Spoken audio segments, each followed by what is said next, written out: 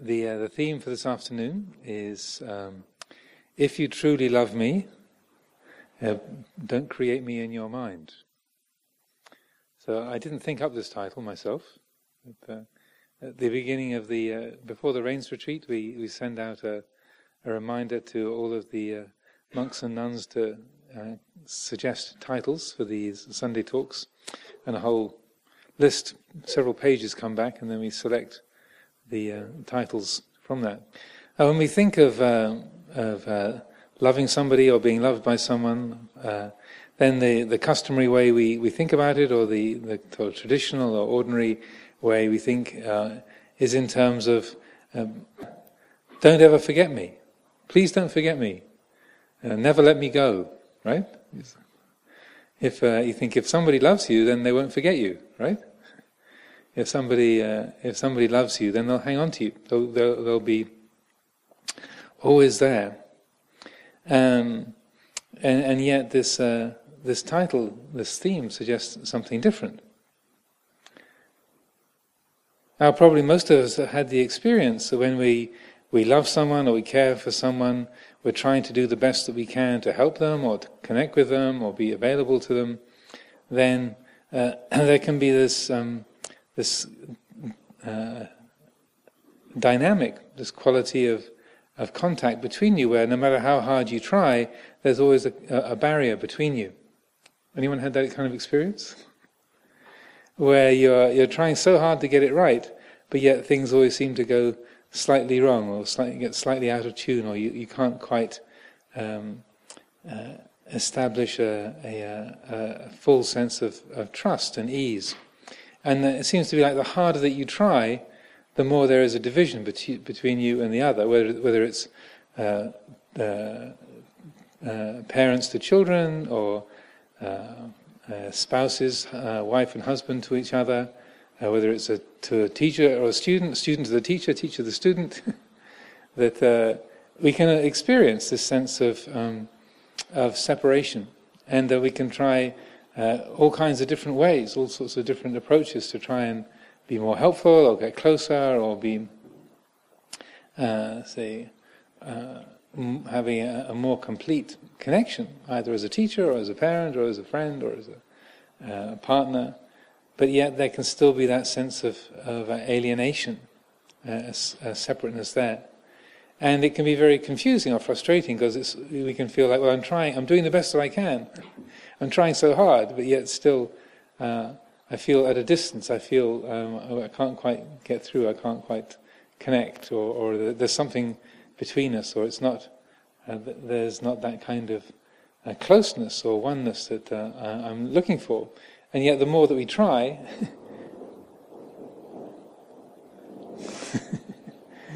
the more that we experience those kind of challenges, that kind of separation.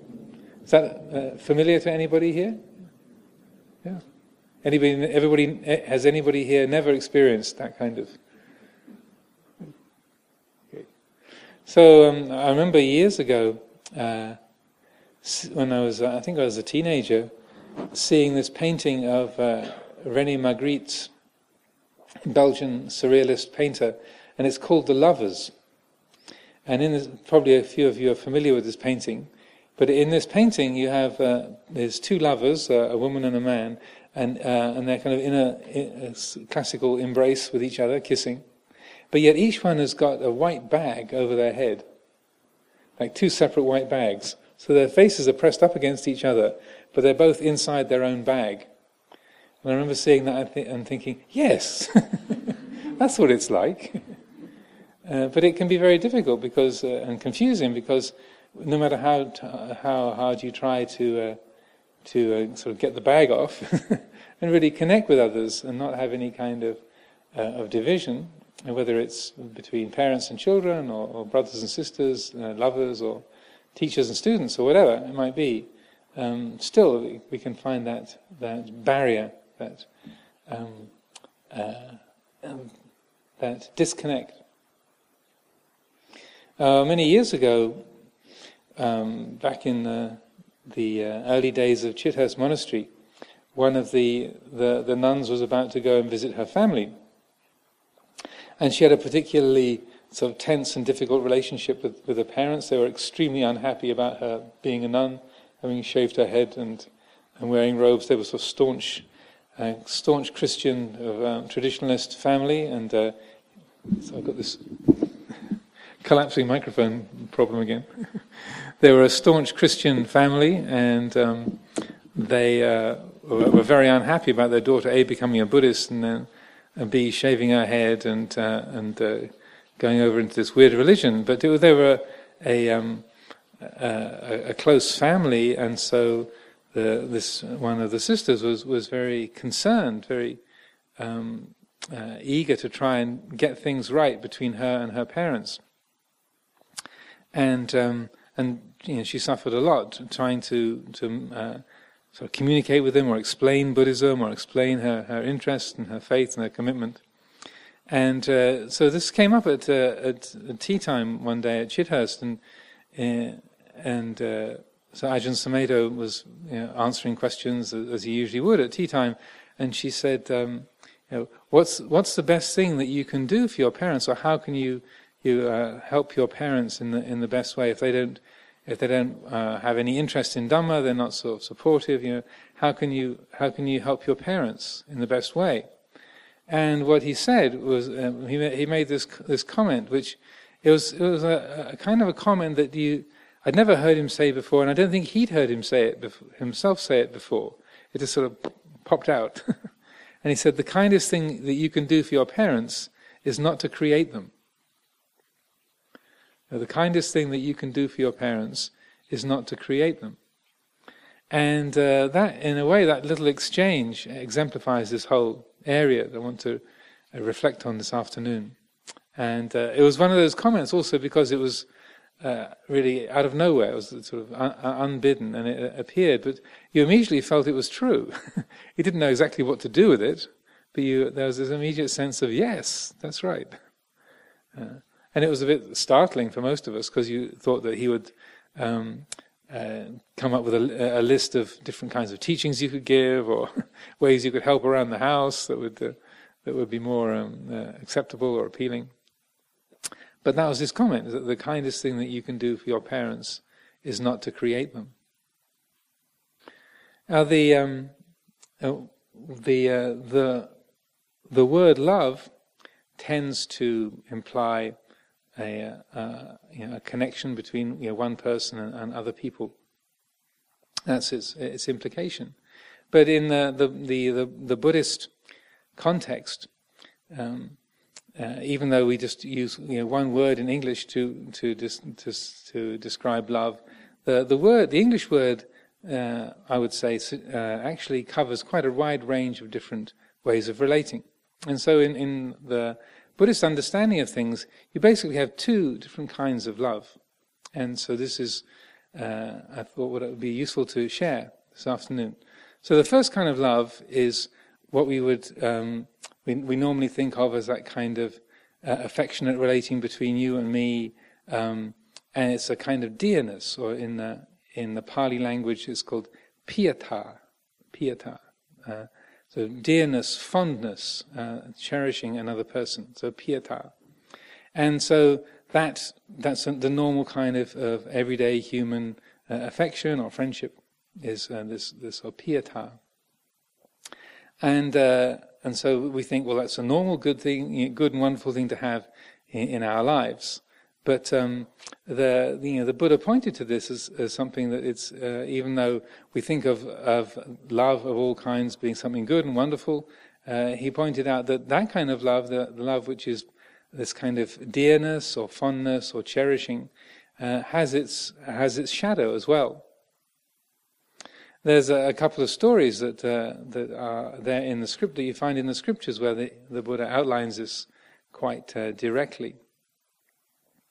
And the first one is from the sutta in the middle length discourses called the Piya Jatika Sutta, which means born from that which is dear. Piya Jatika, so born from that which is dear. And it starts off with a scenario: the Buddha is meditating in the park, and this man whose son has just died is very distraught, very upset, very unhappy, and it comes to the Buddha and he's flowing with he's in floods of tears, and he's unhappy and crying, and he says to the Buddha, "I'm so unhappy, I'm very miserable because my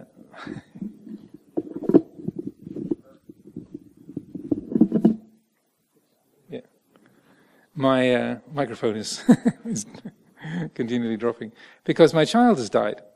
And the Buddha makes the comment, well, that's the way it is. The ones that we love are the cause of suffering and pain to us. He said, no, that's completely wrong. The ones we love are the cause of happiness and joy. You don't know what you're talking about. And so even though he'd been in tears, he kind of he didn't quite see the connection. And he stomped off and disagreed with the Buddha when the Buddha said, the ones we love or that we hold dear, that we have that piyata for, that's the cause of suffering in us.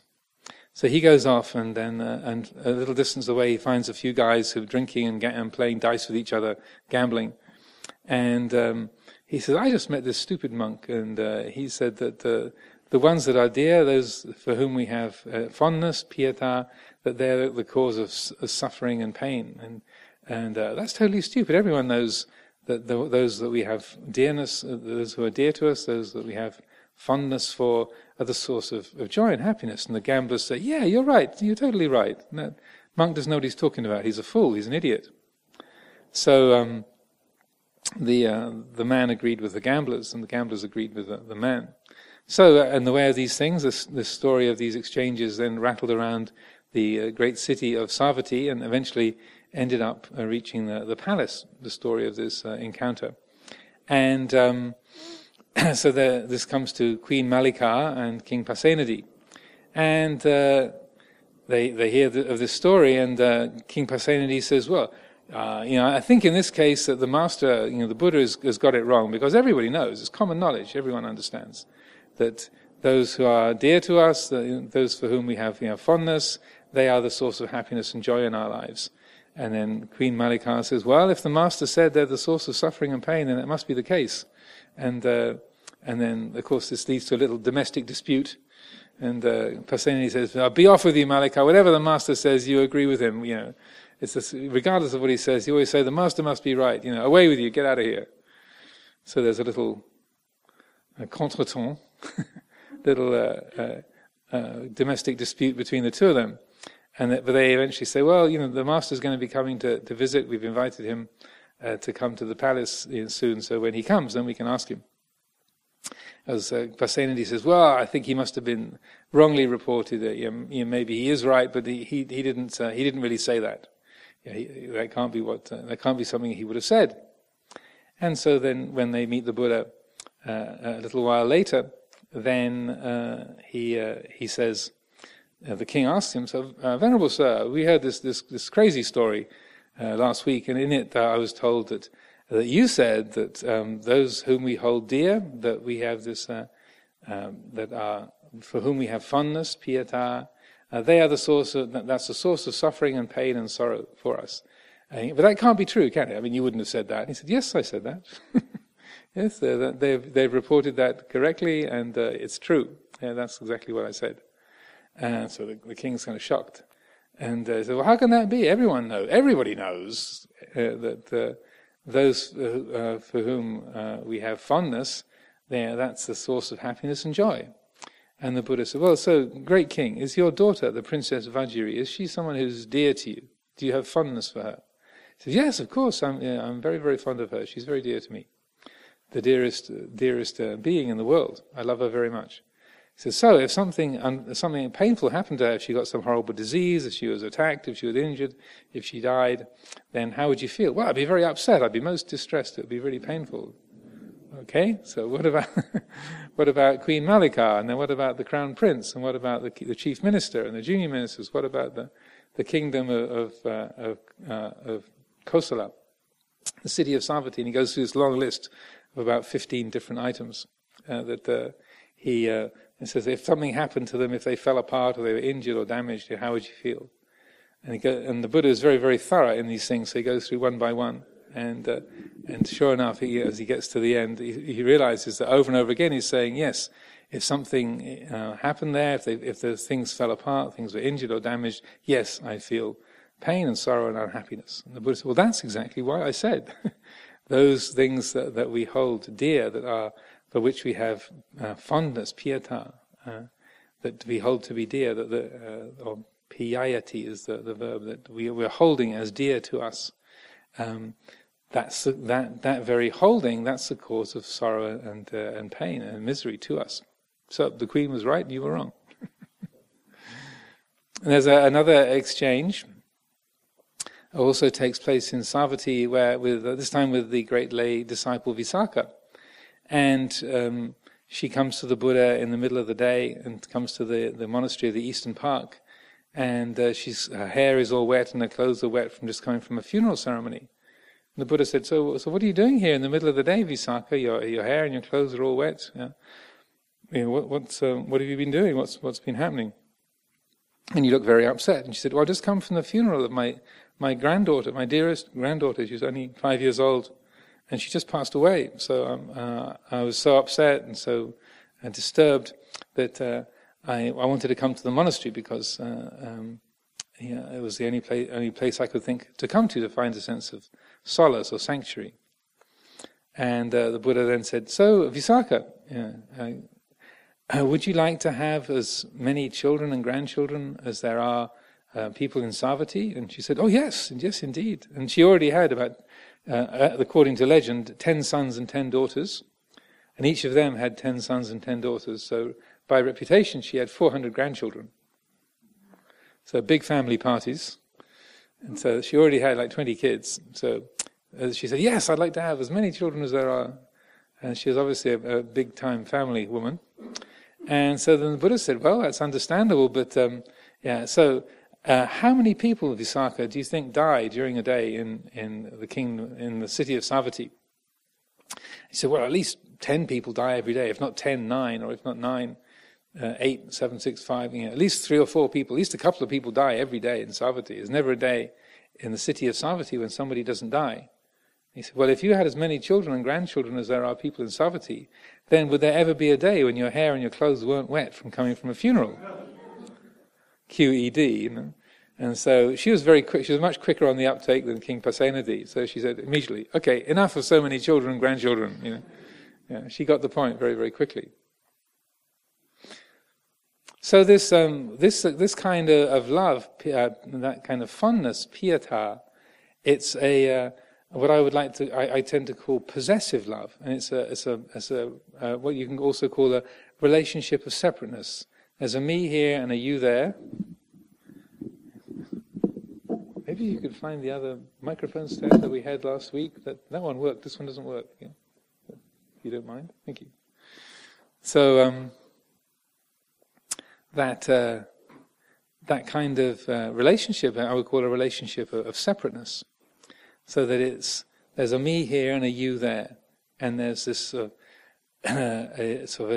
distinct gap between us. So that as a relationship based on self-view, on Sakkaya Ditthi, on that fixed idea of a me here and a you there. I'm a separate, independent individual, and I'm apart from the rest of the world. So that as long as that relationship is based on self-view, then it cannot possibly be in tune with reality, because as the Buddha pointed out, that quality of self-view and that attachment to the feelings of I and me and mine, attachment to the body, to the personality, that's the first obstruction to enlightenment. That's the first fetter, the first of the Sangyojanas. And that if the mind can't get past that, then there's no possibility of enlightenment. So as long as our view of the world is based on me here and you out there, the world out there, as fixed and separate realities, then the result is always going to be painful. There's always going to be that sorrow and lamentation, pain, grief, and despair. That's what the Buddha's pointing to in this. So I would call that a relationship of separateness.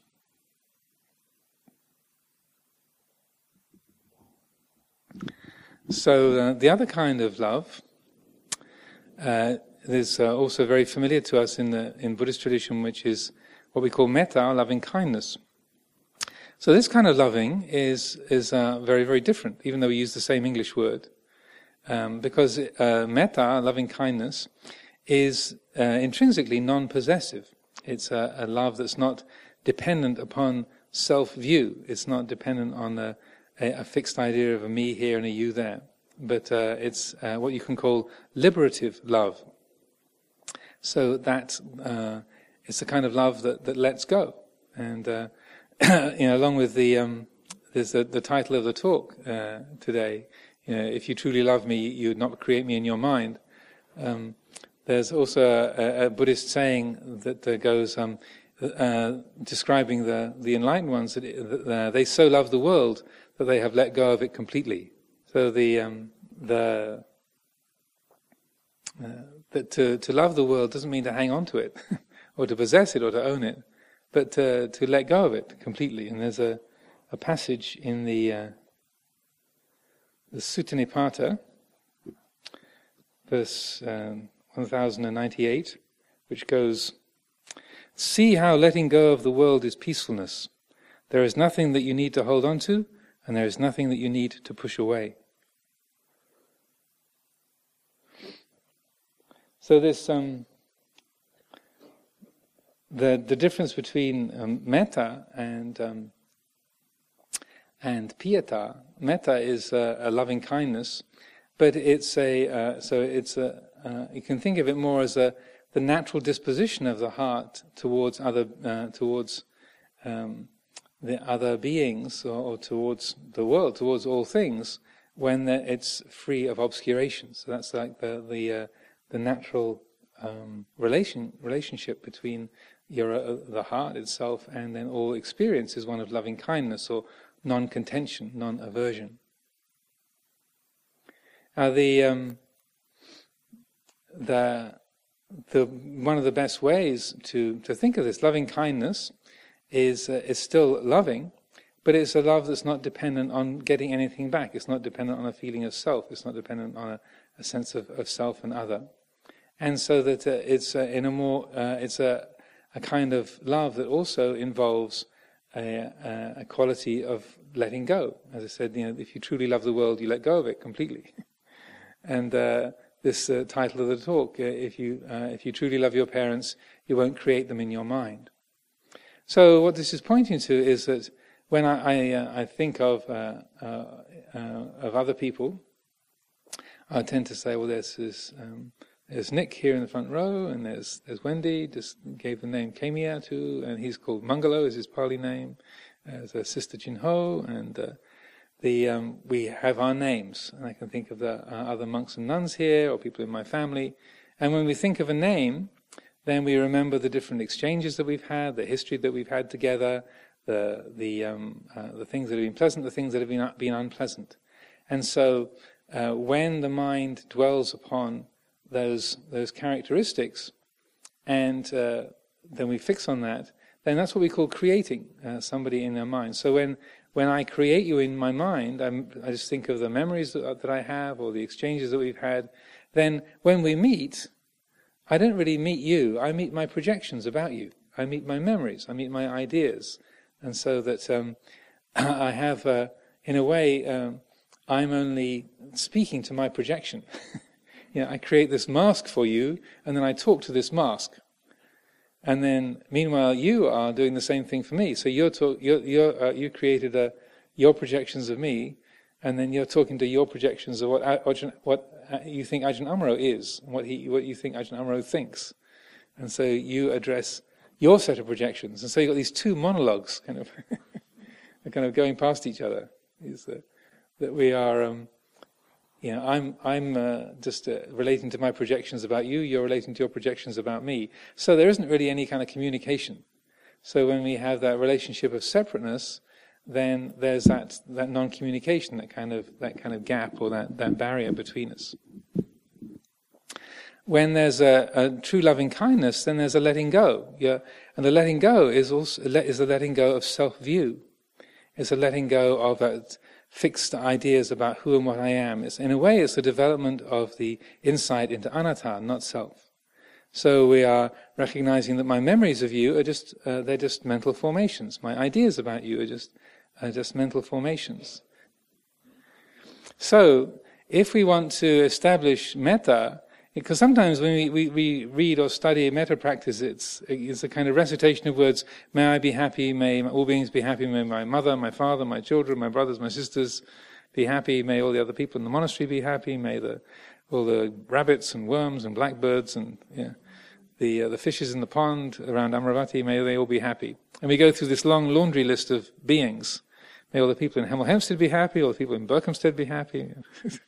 And so it can still be, even though we're calling it metta, it can still be very much based on self-view. There's me here generating metta that I'm sending out there.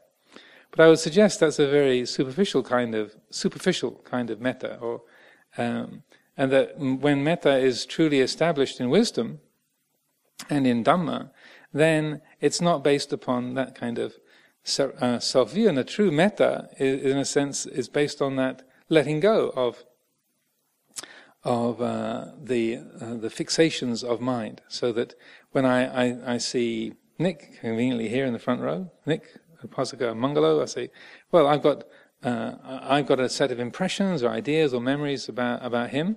But if I'm aware, oh, that's just my memories, or these are just my impressions, or this is my ideas about him, or what he should or shouldn't be, or how he is or how he isn't, then if I recognize, well, those are just my thoughts, that's just my mind's creation of this being as this, and that's just my mental fabrications, and I see that it's just a convenient fiction to call him Nick or Mangalo. That's just a handy way of referring to a particular set of experiences. Then, I'm in a way letting go of him, I'm not creating him, then that when we meet, then I'm not talking to my projections. I'm actually meeting this other being. And then because I'm not creating projections to the other, then that also helps the other not to create projections onto you. That's the way it seems to work. And so that then you actually have a communication, or what you would call a true connection, or what you can call a relationship of wholeness. So these that way of connecting or relating to others based on metta and metta founded in wisdom, I use this kind of terminology, a relationship of wholeness. Because in essence, it's recognizing everything here is Dhamma, everything there is Dhamma. We're all built of the same stuff. We're all of the same fabric. So rather than thinking there's a separate me here and a separate other there, they're recognizing that there's only this. Everything is Dhamma, as Ajahn Chah put it. Inside is Dhamma, outside is Dhamma, everything is Dhamma. So that, in a way, through awakening to the reality of our own nature, then helps us to awaken to the reality of the nature of everything. And so then that in a way, it's not even a connection, because it's not two things separate that could be connected. It's just, in a way, an awakening to there is just this. There is this reality. There is this immanent quality of this present moment, and it involves these particular aspects, these particular attributes we call me and you, and this Dhamma talk in the Sala at Amaravati on Sunday the 10th of August. But we recognize these are just convenient fictions. It's just an easy way of talking about the present experience. It's just a handle to put upon it. We don't have to call it the 10th of August. We could, the government could decide, okay, we're going to make a change in the calendar, and we're going to shift everything forward 1 week. And so, they could just decide, okay, tomorrow it won't be the 11th of August, it'll be the 17th. They've done it before. Back a few centuries ago, just decided to miss a week so that the calendar would line up in a desired way once again. So we give names to each other, we give names to the days of the week. Today is the full moon, so according to the lunar calendar, today is a Sabbath day as well. So it happens to be the 7-day week, and the lunar cycle lines up today, but usually it doesn't. This particular time it does.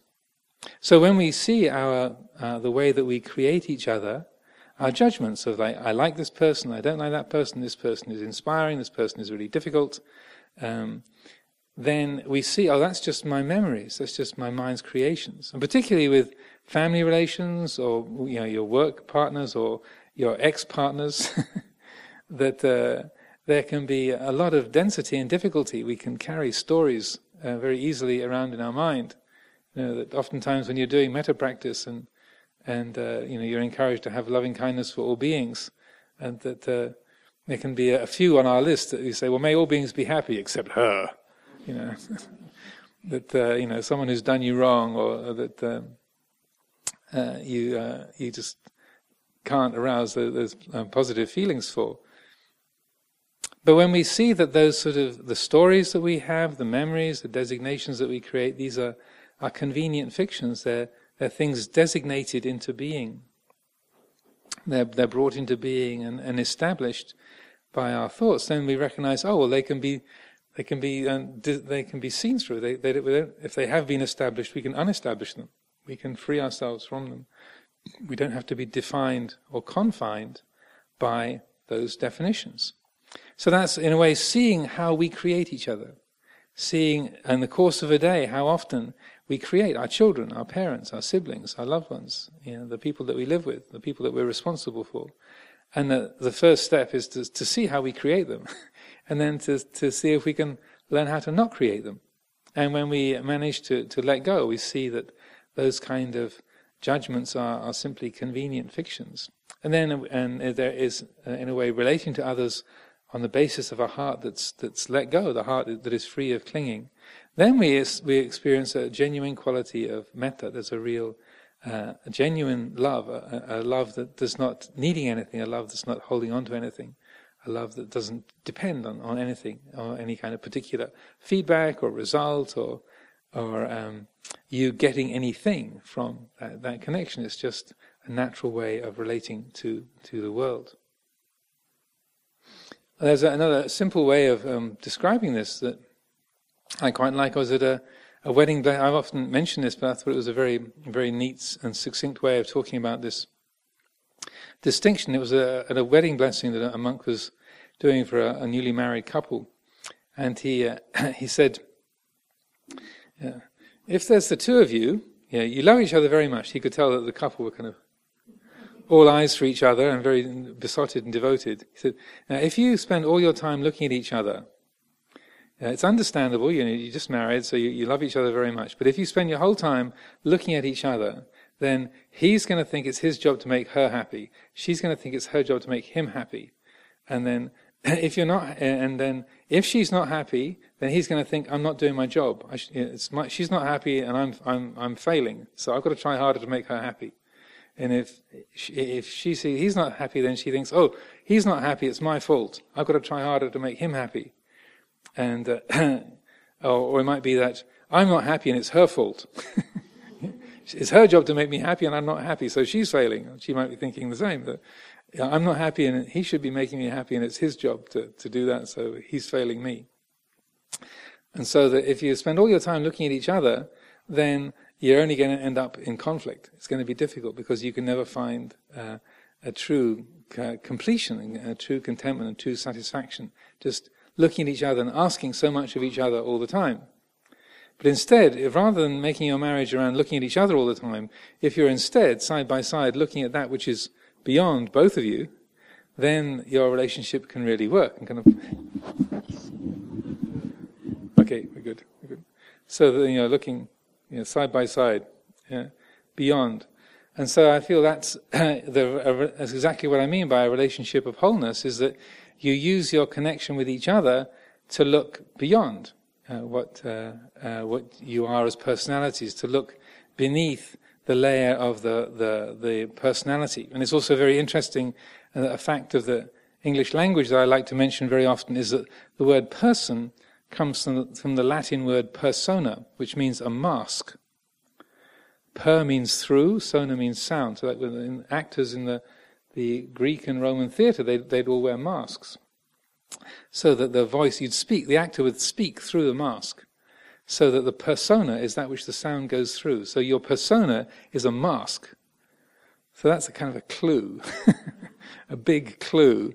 And so that with this way of developing love for each other and love for the world, it's looking beneath the mask, getting beyond the personality, so letting go of self-view and self-obsession. And then you find a quality of connectedness and a quality of communion that is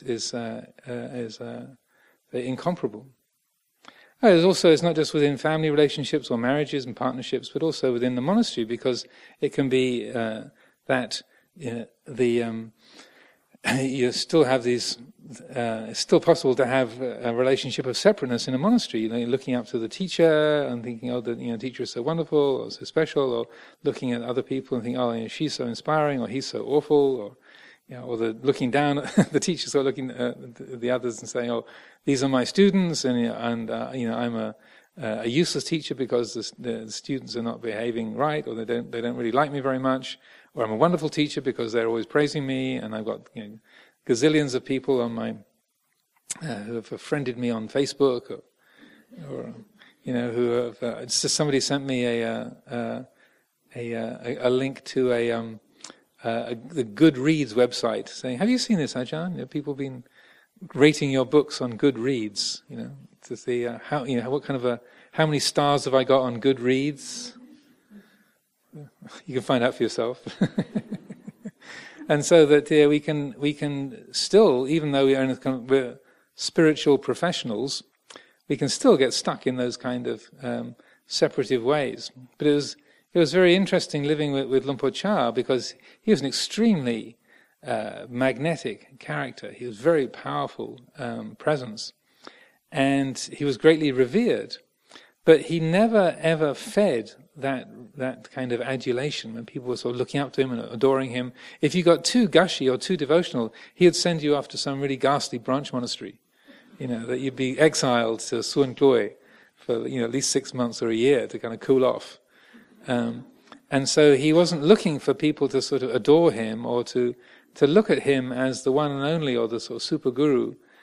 He was happy to be the teacher and to guide and to be the central figure, but he wouldn't let it get personal. Or if people were trying to sort of get specially close relationships with him, or to be seen as being special, like I'm your kind of super disciple, aren't I, Luang Por? We wouldn't put it in quite those ways, but roundabout ways, like, well, I'm special, don't you, Luang Por? But if you try that, you'd be off to Suan Kloi for like 3 years, because he wouldn't feed that. He didn't need that in himself. He didn't need to be loved. He didn't need to have that kind of stroking, as it were, social stroking. But he saw that the connection between the teacher and the student was a very fertile ground. That yes, it's people want to learn, and there's people who can teach, who have abilities, but yet you can you can use that dynamic of a teacher and a student, and yet not make it personal, not have it built on self-view about, look at me, I'm the great teacher, or I want to be the great teacher, or I'm the perfect disciple, or I'm a useless disciple. But he had an extraordinary ability to not feed that, so that people, you found it, and like I was saying, if you drop your projections of others, then others find it easier to drop their projections about you. So similarly, when you knew that Ajahn Chah wasn't projecting anything onto you, he didn't need anything from you. He wasn't looking for a particular way of you sort of loving him or adoring him or expressing your gratitude or appreciation or whatever. Then you were able to let go of those compulsions in yourself. You were able to just relax and to not feel you had to be something in order to please the Ajahn, and that you could just be more yourself. And then when you were just completely yourself in that particular time, and just sort of relaxed and but ordinary and natural and straightforward, then you could see he really would light up. It's like, oh, good, you're getting over that compulsion to try and be someone or be special or be so fixing your way in a particular fashion. So this the kind of methods that we can use to help support this is essentially just an ongoing watchfulness, just looking at how our mind works, moment by moment, day by day, seeing how we create others, and seeing how when we recognize that we're doing that, to see, okay, now I just created my brother or my sister. I'm just created my boss or that person at the traffic light.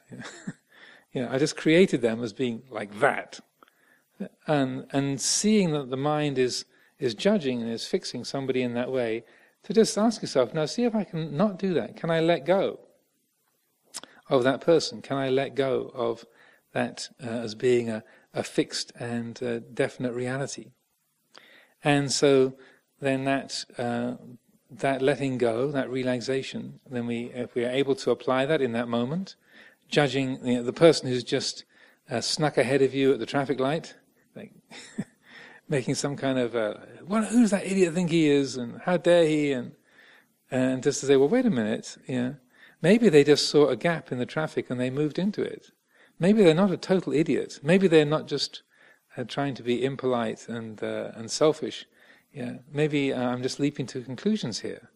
Maybe they're in a hurry. Maybe they've got some very important event to get to. Their daughter's wedding, or they've got to go and perform surgery on somebody. And then you see your judgments. You learn to look at it, reflect on it, tweak it, and then in seeing that, then you recognize, oh look, what it's like when you don't depend on those kind of judgments, when you drop that habit of creating others. Just notice what that feels like inside. When you let go of your preconceptions, just see, oh, that's very nice. Suddenly the world got a bit more spacious. The world got a bit more peaceful. There's a bit more room in life. And so the more that we're able to see, that's what happens when we let go of others. Then the more we are encouraged to do that. And the mysterious thing is that rather than that letting go of self-view and letting go of that self-centered thinking, rather than it making us less caring and less effective at helping others or being attentive or useful, because it might sound like we're supposed to just sort of think about anatta and just cut ourselves off from the family and not really, you're just a set of sankharas arising and passing away, Mum. I'm letting you go. I'm not creating you, Mum. And so you're not trying to turn ourselves into a bunch of sort of zombies registering data, arising and passing away. But if we practice with this, if there's metta genuinely based on a real organic wisdom, then you find you're able to help in much more effective ways. You're able to lend a hand when it's really needed, and you're able to keep quiet when it's needed. You're not a compulsive helper. And that when it's time to leave things alone, you can leave them alone. When it's time to jump in and say something and do something, you can step in and do something. And that you also have the confidence that you not doing something or not saying something is not because you don't care, but it's in this moment, nothing can be said.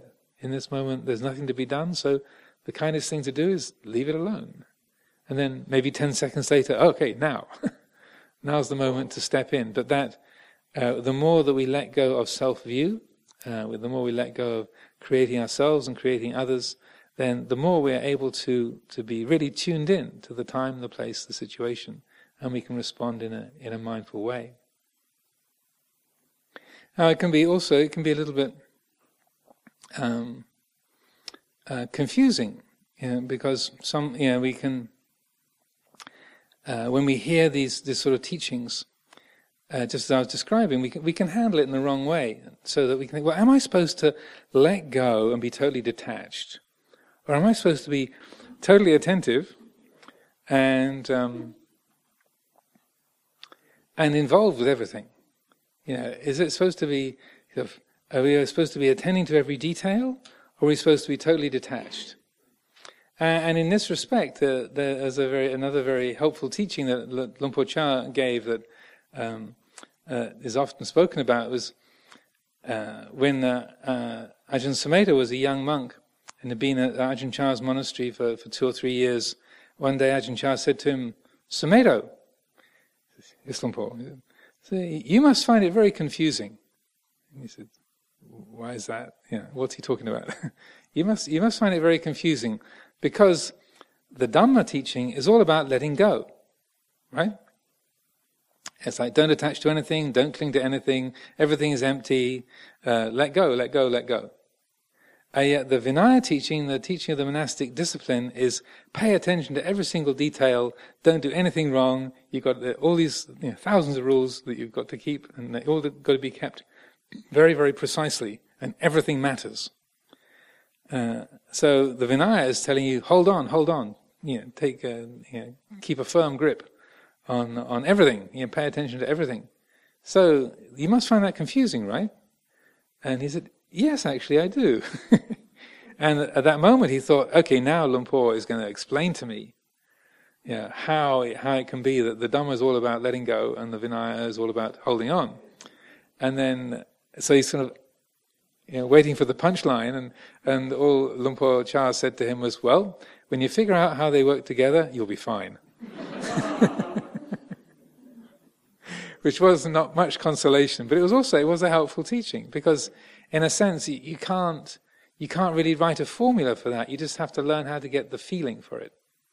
And that in the scriptures, the Buddha always talks about his own teaching as the Dhamma Vinaya, the Dhamma teachings, and then the discipline. So not just wisdom, but also sila. That there's not just the wisdom teachings that everything is empty and nothing belongs to us, but and that all dhammas are not self, but also that we should pay attention to every single action, every single word, every moment. We need to pay very, very be carefully attuned to all situations in order to be honest, to be harmless, to be respectful, to be wise, and to have the right word and action for the time, the place, the situation. So that that blending of the two is in a way, that's the flavor of Buddha Dhamma. So the Dhamma is not just Dhamma, it's Dhamma Vinaya, that the two go together. And that our task, in some respects, and the way to develop this, what I've been talking about as a relationship of wholeness and way of relating to the world and to each other on a basis of wholeness, is finding that balance, what is essentially the middle way, where everything matters and nothing matters. Where, also being around Ajahn Chah, even though I couldn't understand Thai at all, just seeing the way that he operated and related to people, you could see, here is somebody who is not hanging on to anything. He's someone who's completely let go of everything, and yet he wasn't like a slob or kind of or out of control or just sort of acting in unpredictable or crazy ways. His conduct was extremely precise and very careful. He kept the rules very, very strictly, and so he was someone who didn't need anything, who was not hanging on to anything, who didn't have to prove anything, but yet. He was. When you put your shoulder bag down, you put it down in a very precise way. When you get up and you walk across the room, you walk in a very careful way. And when he used to have false teeth. When you change your false teeth, you're very careful about where you put down the previous set of teeth, and then you pick up the new ones. And you have a particular procedure that you use every time. So he was very mindful and careful of every detail. But yet, there was nobody there, and nobody hanging on to anything. And so I remember thinking, and I often talk about this because it had such an impact on me, that even though I couldn't really understand Thai, I had this feeling of, if I can get to be like that, even if it takes 40 years, I don't care. Whatever it takes to get where he is, I'll do it. Because there was a sense of that's how we can really perfect the human life. It's not a matter of freedom through defying conventions or just sort of following your own impulses and desires. And it's not a matter of just behaving in a very sort of controlled or precise or careful way, or having everything perfectly orderly. That it was this extraordinary balance of both a complete non-attachment, but also a complete involvement that was really powerful. And in later years, then I discovered that the word that the Buddha used to refer to himself, Tathagata, it seems to be a deliberately ambiguous word. And there's a there's a wonderful section in one of D.T. Suzuki's books where he says, the word Tathagata is impossible to translate. There's no way you can render that into any language. You can't explain what it means. And then spends 14 pages explaining what it means. But it's a very interesting word to reflect upon because it's made of two parts. So the first part, tat, T-A-T-H, like the English word that, T-A-T-H, tat, means thus or such. And then the second part is the word gata, tathagata. So, and then gata is like the word gacchami, like buddhang saranang gacchami, I go to the refuge, I go to the Buddha for refuge. So gata is from the verb gacchami, I go. But the way you make a negative in Pali is to have an A on the front. So the debate for the last 2,500 years has been, is it tat agata, meaning one who has come to suchness, or is it tata gata, one who has gone to suchness? So is the Buddha totally here, or is he totally gone? Is he completely transcendent? Is thus gone, completely gone to suchness, has let go of everything, or is he totally immanent, totally present, come to suchness, utterly here, present, attuned to the here and now? Well, the Buddha really liked word plays. There's a lot of puns and word plays throughout the Pali teachings. And so my suspicion is that he coined this word deliberately to have two meanings. It's supposed to mean both completely here and completely gone. And that, in a sense, perfectly describes the nature of the Buddha. Is, yes, when the Buddha was alive, he was a totally physical body, he ate food, he breathed air, he walked on the ground, but then totally gone in terms of he was not attached or clinging to anything. He wasn't identified with his body, with his personality, with the people that he was with, or the landscape he was in. There was no entanglement, no confusion, no confinement because of the situation. And every word that he spoke from the time of enlightenment to the parinibbana was, as they say, was perfectly attuned to every situation, to the needs of every individual he was with, whether they could appreciate his words or not. Every action was perfectly harmless, was perfectly appropriate to time and place. So that right there in the Buddha's life, you have this mixture of both fully present and attentive to every detail, and fully detached and transcendent. And so that this is described in one of the qualities of the Buddha, Vijja Charana Sampanno, which means perfectly accomplished in knowledge and conduct. Vijja means awareness or knowing, knowledge.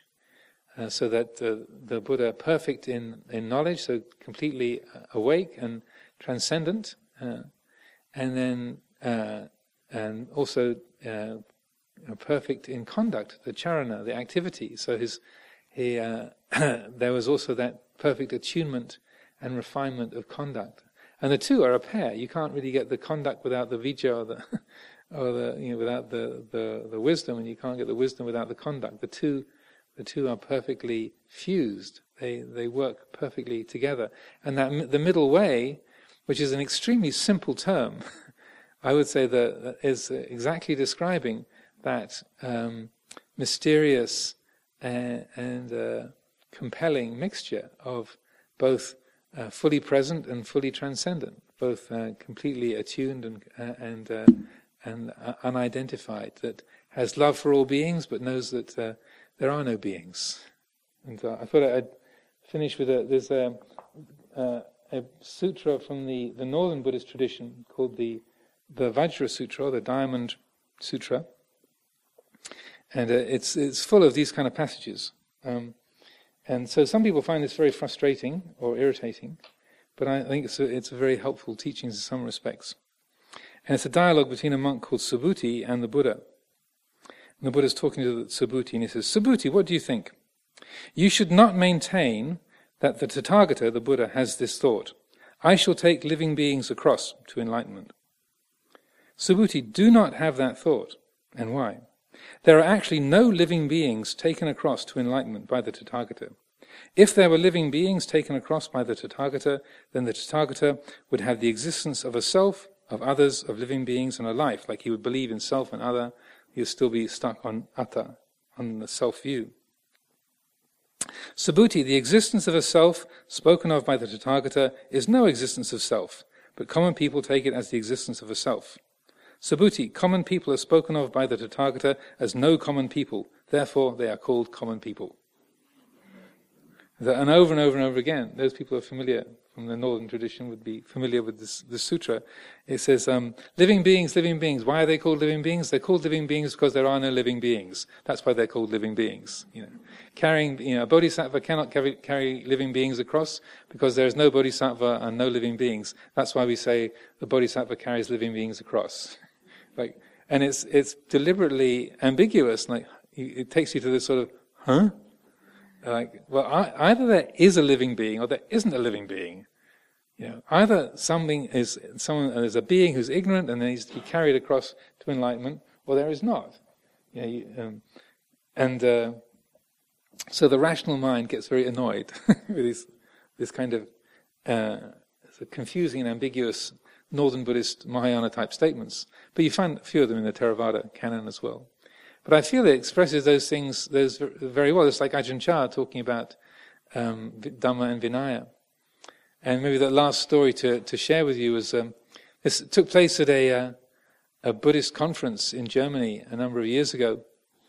And there was this Tibetan Lama who was teaching at the conference. And along with the main discussions of the conference, they had little kind of side rooms and activities. And there was this group of students with this Lama who had this opportunity to receive teachings from him and to spend time with him while the conference was going on. And so during the course of this, one of the German students said, not to typecast Germans as sort of obsessive rationalists, but this was a rather rationalist student. So he said, Rinpoche, I'm very devoted to your teachings, and I'm very happy to commit myself to the path. But you're doing all these practices, the visualizations of the 21 Taras, and listening to these teachings about the wisdom of Tara, and Tara is supposed to be this bodhisattva, this kind of female Buddha incarnation of active wisdom. But I've got this stumbling block because I don't know whether Tara really exists. So if she really exists, then I can devote myself to the practice completely and fully, and I really give myself to it. But if she doesn't exist, then I can't really take it seriously because she's not there. And so we're just sort of talking into empty space. So please, Rinpoche, once and for all, tell me, Tara, does she exist or does she not? And so then the Rinpoche kind of closed his eyes and thought for a moment. She knows that she's not real.